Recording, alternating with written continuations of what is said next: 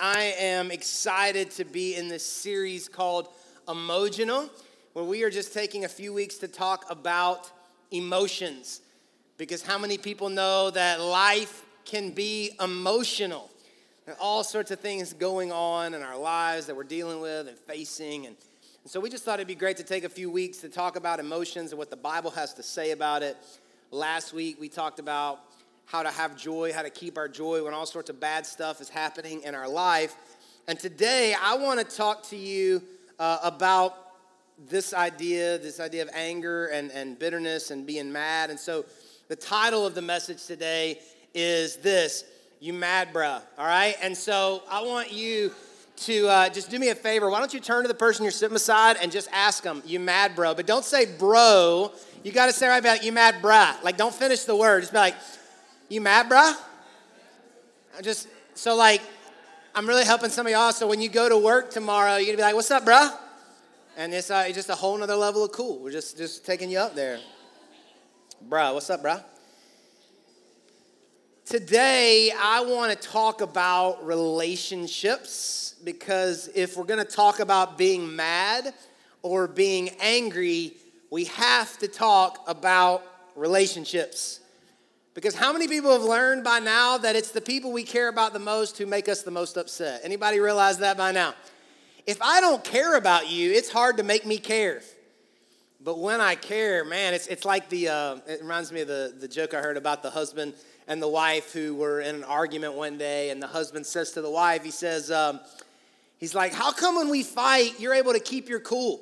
Like, how come when we fight, you don't lose it like me? How come you're able to keep your cool? And she said, I just clean the toilets and it helps me calm down. And he's like, how does that help? She's like, I just use your toothbrush, so it just helps me to,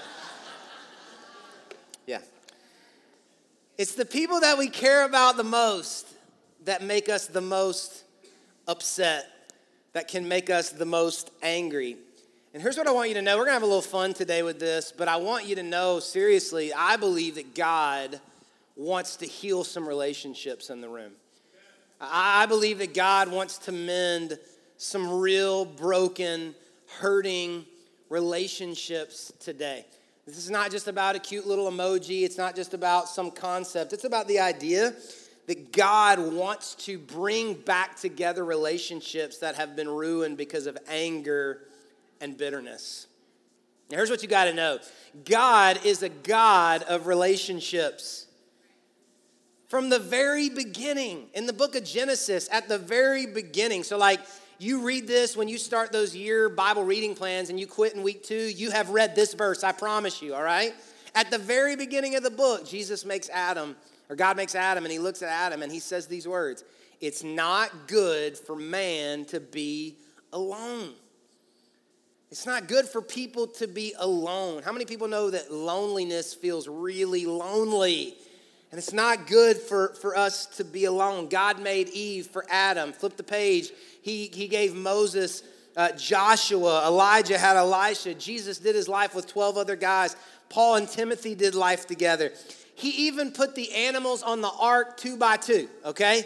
So he is a God of relationships. And we live in a time now that's never been more connected through technology. Like, we've never had the ability to be more connected, but we've never been more alone when it comes to real, meaningful relationships.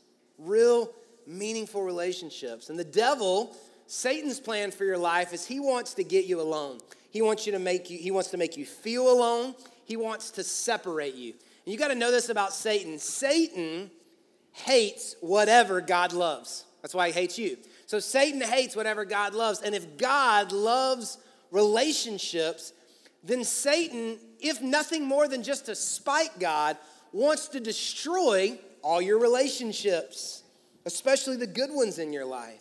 So God designed relationships. Satan wants to isolate you, disconnect you from all of those right relationships. And I believe that the biggest strategy that the devil uses to separate us from relationships is to get us to focus on the things that upset us, or to focus on the things that offend us. How many people know that it's so much easier to remember a hurtful or a mean thing that somebody said 20 years ago than it is to remember 20 nice things that somebody said this week. You know what I mean? Like, I remember stuff my 7th grade basketball coach said to me about being fat and slow, all right? But I can't remember, like, all the positive things. It just, when things hurt us or they stick to us. And I believe that the devil's biggest strategy to separate us is to get us to focus on those things. In all of our relationships, it's so much easier to focus on the things that divide us instead of the things that unite us. Isn't that true? That it's so easy for us to identify the divisive things, the hurtful things, the things that make us mad in our lives. And when Satan wants to separate us from the relationships that God wants us to have in our life, here's his best tactic, his best weapon is offense. He loves to use offense. He gets us to focus on the things that offend us. He gets us to focus on the comment that somebody made in passing. He gets us to focus on the Facebook post. Dear Lord, he gets us to focus on the Facebook post. He gets us to focus on third-hand information because, you know, your friend's brother's uncle's mom thinks she heard somebody at the salon say this about your kid at the school her nephew goes to. And now she's judging my parenting. And we get offended. We focus on the things that offend us. We take offense. Has anyone noticed how easily everyone gets offended nowadays? Anybody? And we all get offended. So those of us who point at everybody and say like, oh, you get so offended. We get offended too. I'm being serious. We get upset about the dumbest stuff, don't we? I mean, we could be talking about football teams. You just got to know as your pastor, I'm worried twice a year that we're going to have a church split. When Louisville and Kentucky play in football, when Louisville and Kentucky play in basketball. Because it's inevitable every year, somebody goes on after the game, posts one little fun, haha, my team won comment or post. 67 comments later and 40 church members, I'm worried nobody's coming on Sunday. Because everybody's offended, you know? Everybody is offended about sports, politics. Hello. And you know, you're like, just one little funny comment about Donald Trump. Whoa, my bad. Like, gonna delete my account now. Like, I didn't even realize. I just said his hair was funny.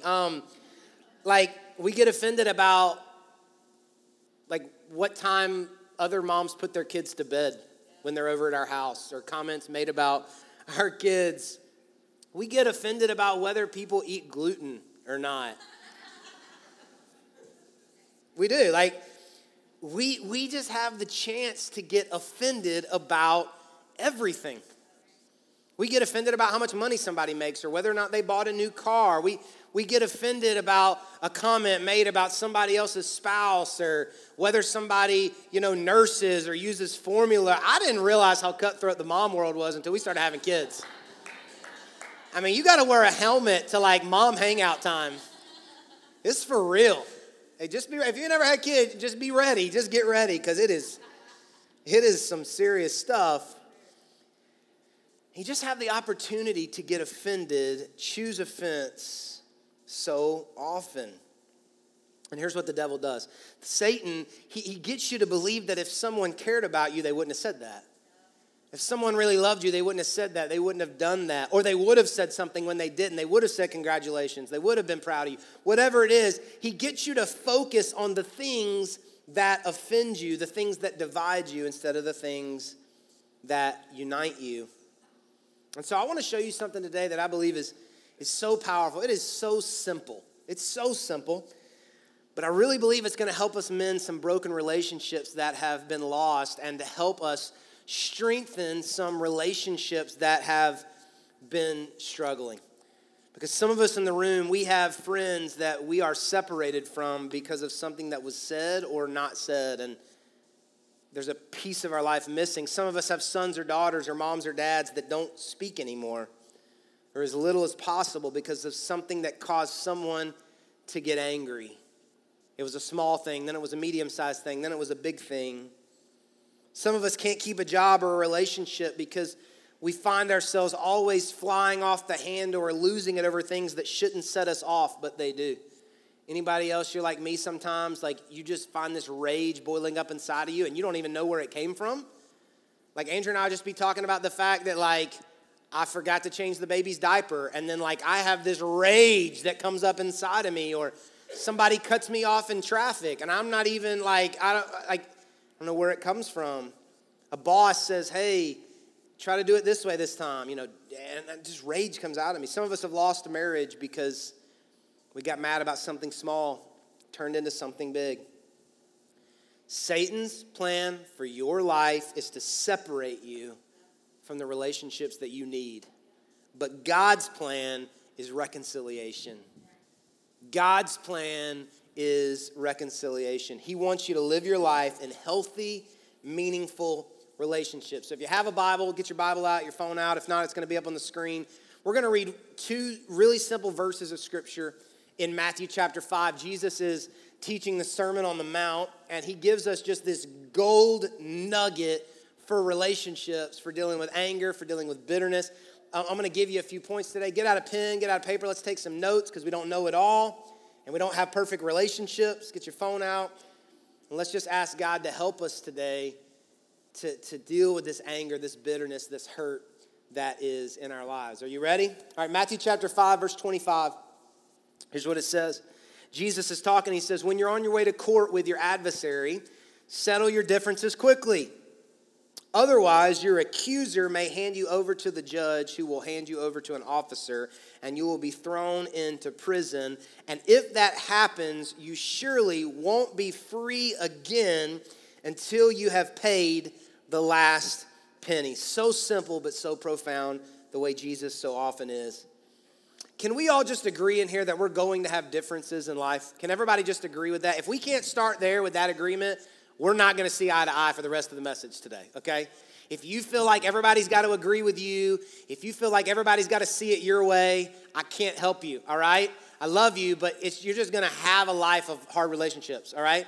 But if we can all agree that we're going to have differences, there are Democrats in the room, there are Republicans in the room, there are crazy moms and orderly moms, there are crazy kids and orderly kids, there are, rich people and poor people, black people and white people. Like, we just are going to have differences.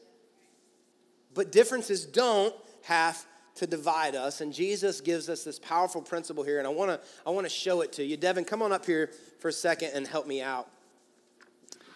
So remember what I said? I said that Satan's most powerful weapon for your life is offense. He wants you to be offended. He wants things that should be small to be big. He wants things that shouldn't bother you that much to bother you a lot. He wants you to be offended, right? So Jesus says, Matthew 5:25, he says, when you're on your way to court with your adversary. Interesting word, adversary. Adversary means opponent. And so Jesus says there are going to be times in life when you have the opportunity to view a relationship as a friend with differences or as an adversary.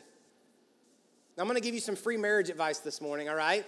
If you view your spouse as an opponent, you may think you win, but you lose, right? There's no winner in that. And so Jesus says you're on your way to court with your adversary. An adversary means opponent. So if I enter into all the relationships in my life like everybody is my opponent, then I start thinking I've got to win every argument, win every conversation. You understand what I'm saying? So Devin and I are going through life together. We're doing good. We're boys. We're hanging out. Everything's good. Knew each other since high school, whatever it is. And then he just says something in passing one day about my wife. And it wasn't that big a deal, but she's my wife. Don't talk about my wife. And so a little something happens. I don't really address it or whatever. It's not that big a deal. We're still boys, but there's just a little bit of distance between us. You following me?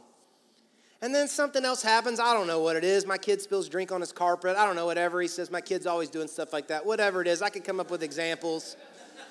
I'm not going to tell you which kid, but you probably know. And there's a little bit more distance, Here's what happens over time. It happens in all your relationships, married, kids, boss, whatever it is. you have to make a decision because it happens. You're going to have differences. I've got to decide, is Devin my friend with differences or is Devin my adversary? Is he a friend with differences or is he an adversary? And Jesus says, you're going to have differences. And when you get to a situation in life where there is some decisions that have to be made with your adversary, settle your differences.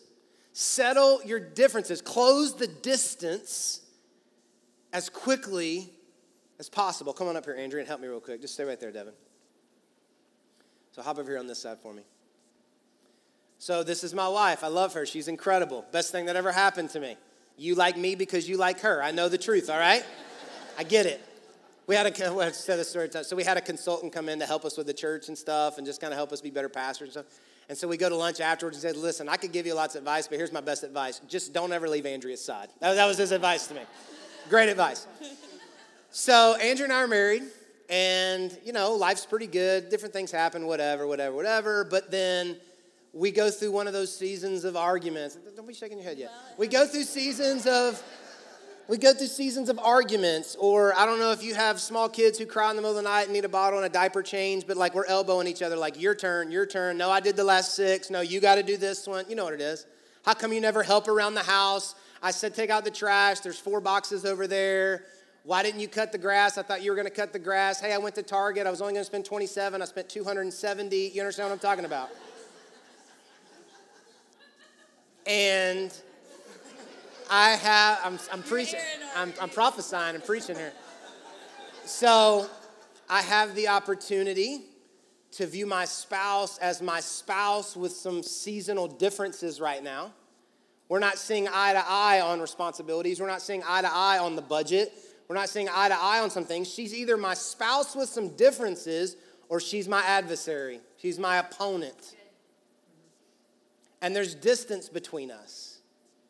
And we used to go to bed together, but now we don't go to bed together anymore. And we used to hang out in the living room together, but now she hangs out upstairs and I hang out downstairs. I'd rather be with my guys than be with her. Whatever it is, now we're not just spouses with differences anymore. Now we're adversaries, which means when we're talking about something that shouldn't have a winner and a loser, there's got to be a winner and a loser because she's my opponent and I'm her opponent. Are you following me? So Jesus says you're on your way to court with your adversary. Once they become an adversary, there is a progression that follows, and Jesus gives it to us. He says, settle your matters quickly. Otherwise, the next thing that happens when you don't settle matters quickly is you begin to start making accusations. He says you're an accuser. That's what always happens. So Devin and I were doing fine, but now we got a little bit of distance, and now he's my adversary. So now I start making accusations against Devin. You've done it. I've done it. It's been done to us. Well, yeah, of course Devin said that. If I was married to his wife too, like I probably would feel that way too, if I had his kids or, Devin said that because he's jealous. I start making accusations against him. Devin doesn't work hard. Devin has, always thinks he's right, whatever it is, because now we're adversaries. I'm over here with my spouse and I start making accusations. Well, it must be nice to be able to stay home while I'm working all day. Well, hey, it must be nice to, you know what I'm saying, right? And so I start making accusations. Jesus says that's the progression that always happens. And then after accusations, the next thing, it says you're handed over to a judge. And so here's what happens in all of our relationships when we don't settle matters quickly. I start making accusations, and then we got to find a judge. So I go over to my friends, and I'm like, let me tell you what Devin did. I go to my boys, and I'm like, let me tell you what Andrea did. And they're like, I can't believe they did that. And they're judging, and they're saying, you know what, you're right, they're wrong. They go to their people, they're right, they're wrong. Or I start judging her. She's lazy. She doesn't love enough. She's not attractive enough. He's a bum. He's got a hair bun. He's whatever it is, a man bun, whatever. Yeah. Now there's a gap. There's a gap. There's a gap. Right? So we used to be friends. Then we became adversaries. We started making accusations, and now all I can do is judge you. Just judging you. You're a bad mom. You're a terrible husband. You're a bad Christian. You're a bad employee. Judge, accuse. Why? Because we're not friends with differences anymore. We're not spouses with differences anymore. We're opponents. We're adversaries. And then look what he says. He says, after you get to the point where you've got adversaries instead of friends with differences and spouses with differences, after you're accusing, after you're judging, you're going to find yourself in prison. So here's what happens. Remember what I said? I said Satan's most potent weapon is offense. He gets us to be offended. So scoot over here, Andrea, for me a second. Come over here. So Devin and I are boys, and instead of us being friends with differences, now he's my adversary, and we accuse and we judge, and I decide that instead of settling matters quickly, I'm going to take offense. I'm going to build offense. So hold that for me right there. So with my spouse, instead of settling matters quickly, I decide that I'm going to build offense. I'm going to take offense. Scoot on over here for me, Andrea. Just go ahead and put them there together. Yeah, go ahead. Amy, come on up here and help me. Amy and I used to be close, used to be tight. She was on staff, but then she said something. She's not loyal. Can't believe she said that. Can't believe she did that. Instead of settling matters with Amy quickly, now we're going to accuse, we're going to judge, and I'm going to take offense, or I'm going to build offense. Go ahead and put that right there. Christine, can you come help me real quick? Joe, why don't you come up here and help me real quick? Nobody ever wants to sit on the front rows because I'm going to grab you and make you come up here. Christine and I got issues. I didn't settle it. Joe and I got issues. I didn't settle it.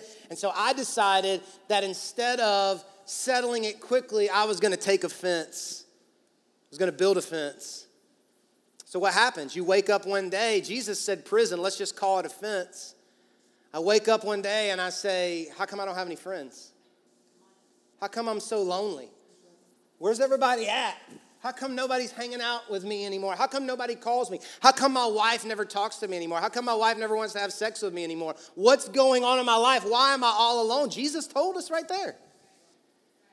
He said, you don't settle matters quickly. You view friends as adversaries. You accuse, you judge, you take offense. And the next thing you know, you are locked up in a prison. And look what he said. He said, you will not get out until you have paid the last penny. In other words, Jesus said, you can do this if you want and lock yourself up if you want. It's going to cost you everything. It's going to cost you your kids. They're not going to like you. It's hard for me to really connect with my bitter, angry parents all the time. So I sit on some guy's couch in 20 years and talk about how my mom was always angry. My dad was never around. It's going to cost you your kids. It's going to cost you your marriage. It's going to cost you your career. It's going to cost you all your friendships. And so many of you in the room, you're wondering, why don't I have any friends? Why don't I have any relationships? How come I don't have this or that? It's because for the last 5, 10, 15 years, whatever it is, every time there was a difference, you decided there was an adversary, and you decided to take offense. You decided to build offense. And I'm going to separate everybody from my life who is different, sees it differently, thinks differently, doesn't agree with me, said things they shouldn't have.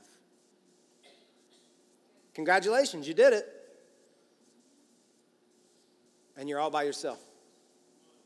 You're all alone. You say, Jason, well, you don't understand. You don't know what they did. I have no idea what they did. And it was probably an awful thing. But you're alone. You're alone. Jesus called it a prison. And you are locked up, and it is costing you everything you have. Give him a hand. Thanks so much for helping me out, guys. Just lay them over there for me.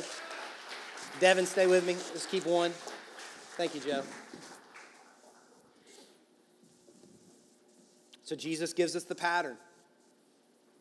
They're your adversary. Then you accuse them. Then you're judging them. People are making judgments. You lock yourself into a prison, and it costs you everything that you have. So what do?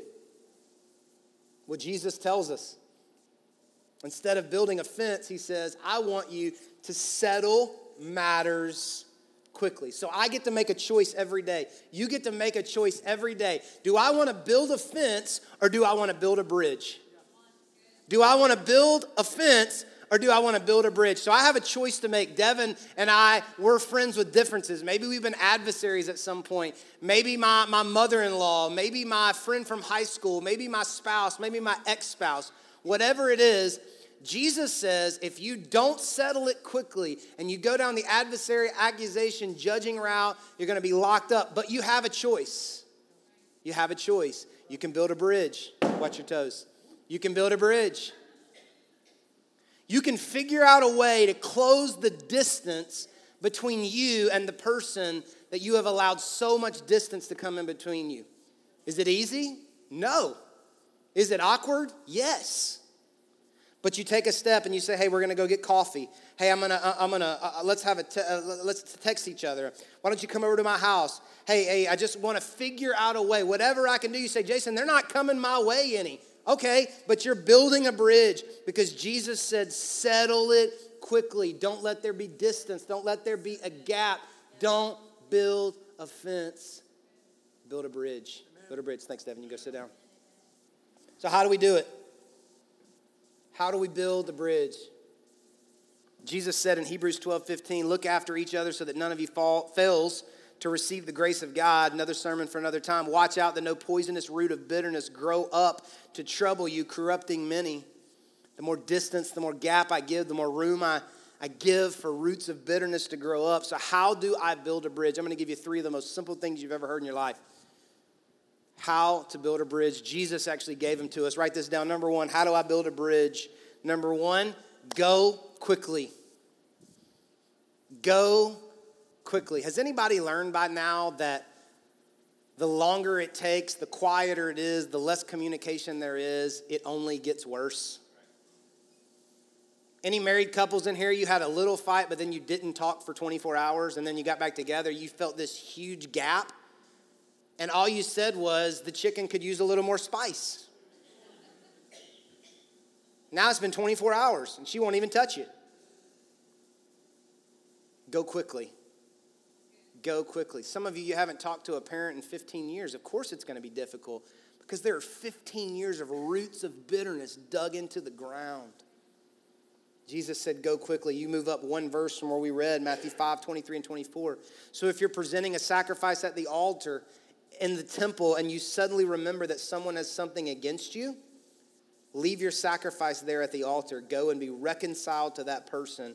Then come and offer your sacrifice to God. Jesus is so passionate about reconciliation. He's like, look, don't even sing the worship songs. Don't stay for the sermon. Don't put the offering in the bucket. The moment you realize, and sometimes we have to realize because we don't even realize what we've done, but the moment you realize or recognize that there is a distance or a difference between you and someone that you care about and someone that you love, there is nothing more important. Don't put the God card on it. Don't play the Jesus spiritual thing. I don't even care about that. Go as fast as you can and make it right.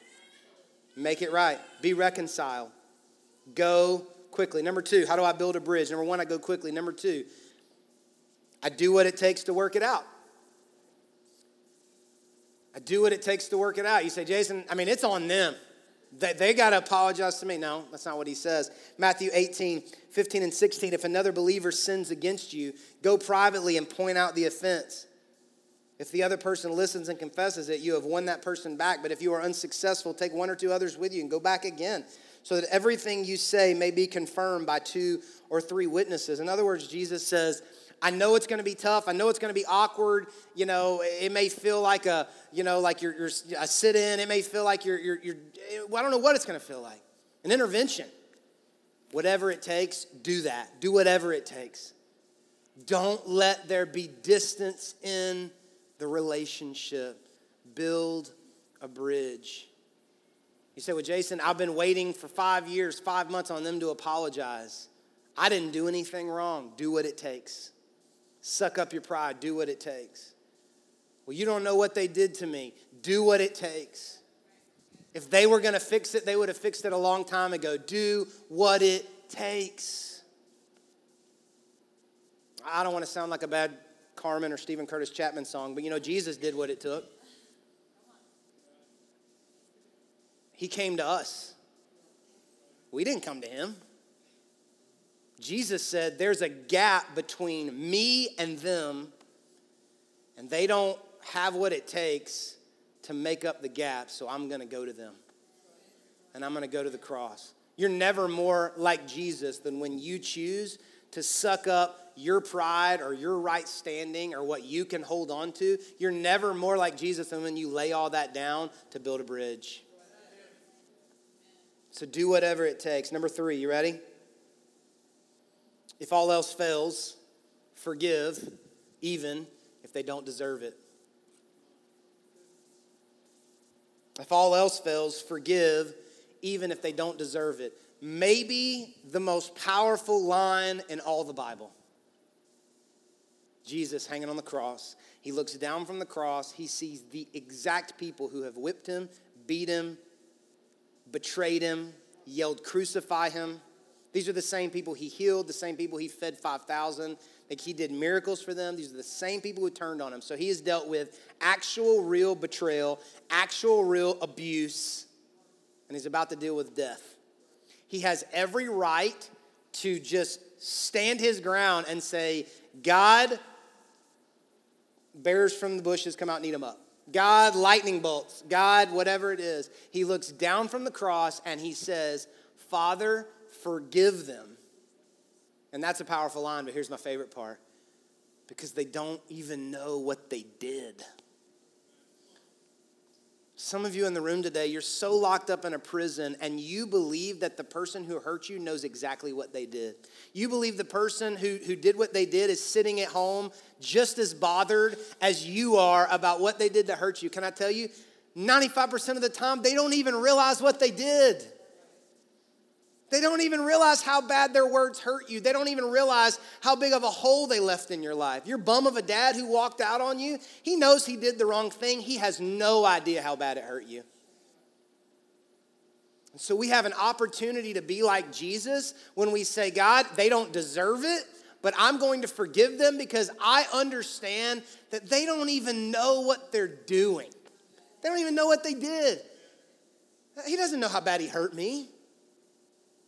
They don't even realize how like they said that, but that was connected to this, that was connected to this, and I got deep issues, and so it welled up inside of me. And so God, I'm gonna choose to be like Jesus, and I'm gonna forgive. Pain's still real, hurt's still deep. I'm not just talking about football team arguments and politics. I'm talking about deep, real hurt. And you think they've got a playbook at home where they drew it up like this is how I'm going to hurt them and this is what I'm going to do. They don't even know. That's why they don't care as much as you. You got to choose to forgive. So with Jason, I'm trying to reconcile it. I don't know what to do. I don't know how to fix it. Well, Jesus tells us a very powerful statement. In Matthew chapter 7, I think this is what's holding a lot of us back.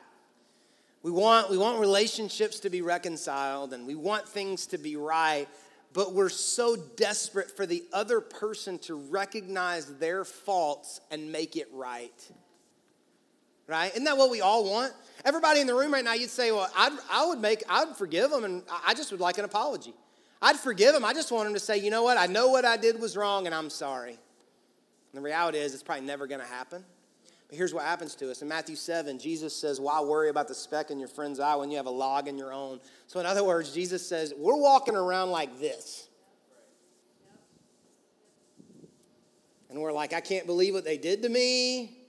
And if they'd let me, I'd help them. I could show them. I could show them what their problem is. We have a log sticking out of our head, and we're like, I could tell them. Just 5 minutes, and I could show them where they did wrong, and I could tell them how to be better, and we've got our own issues.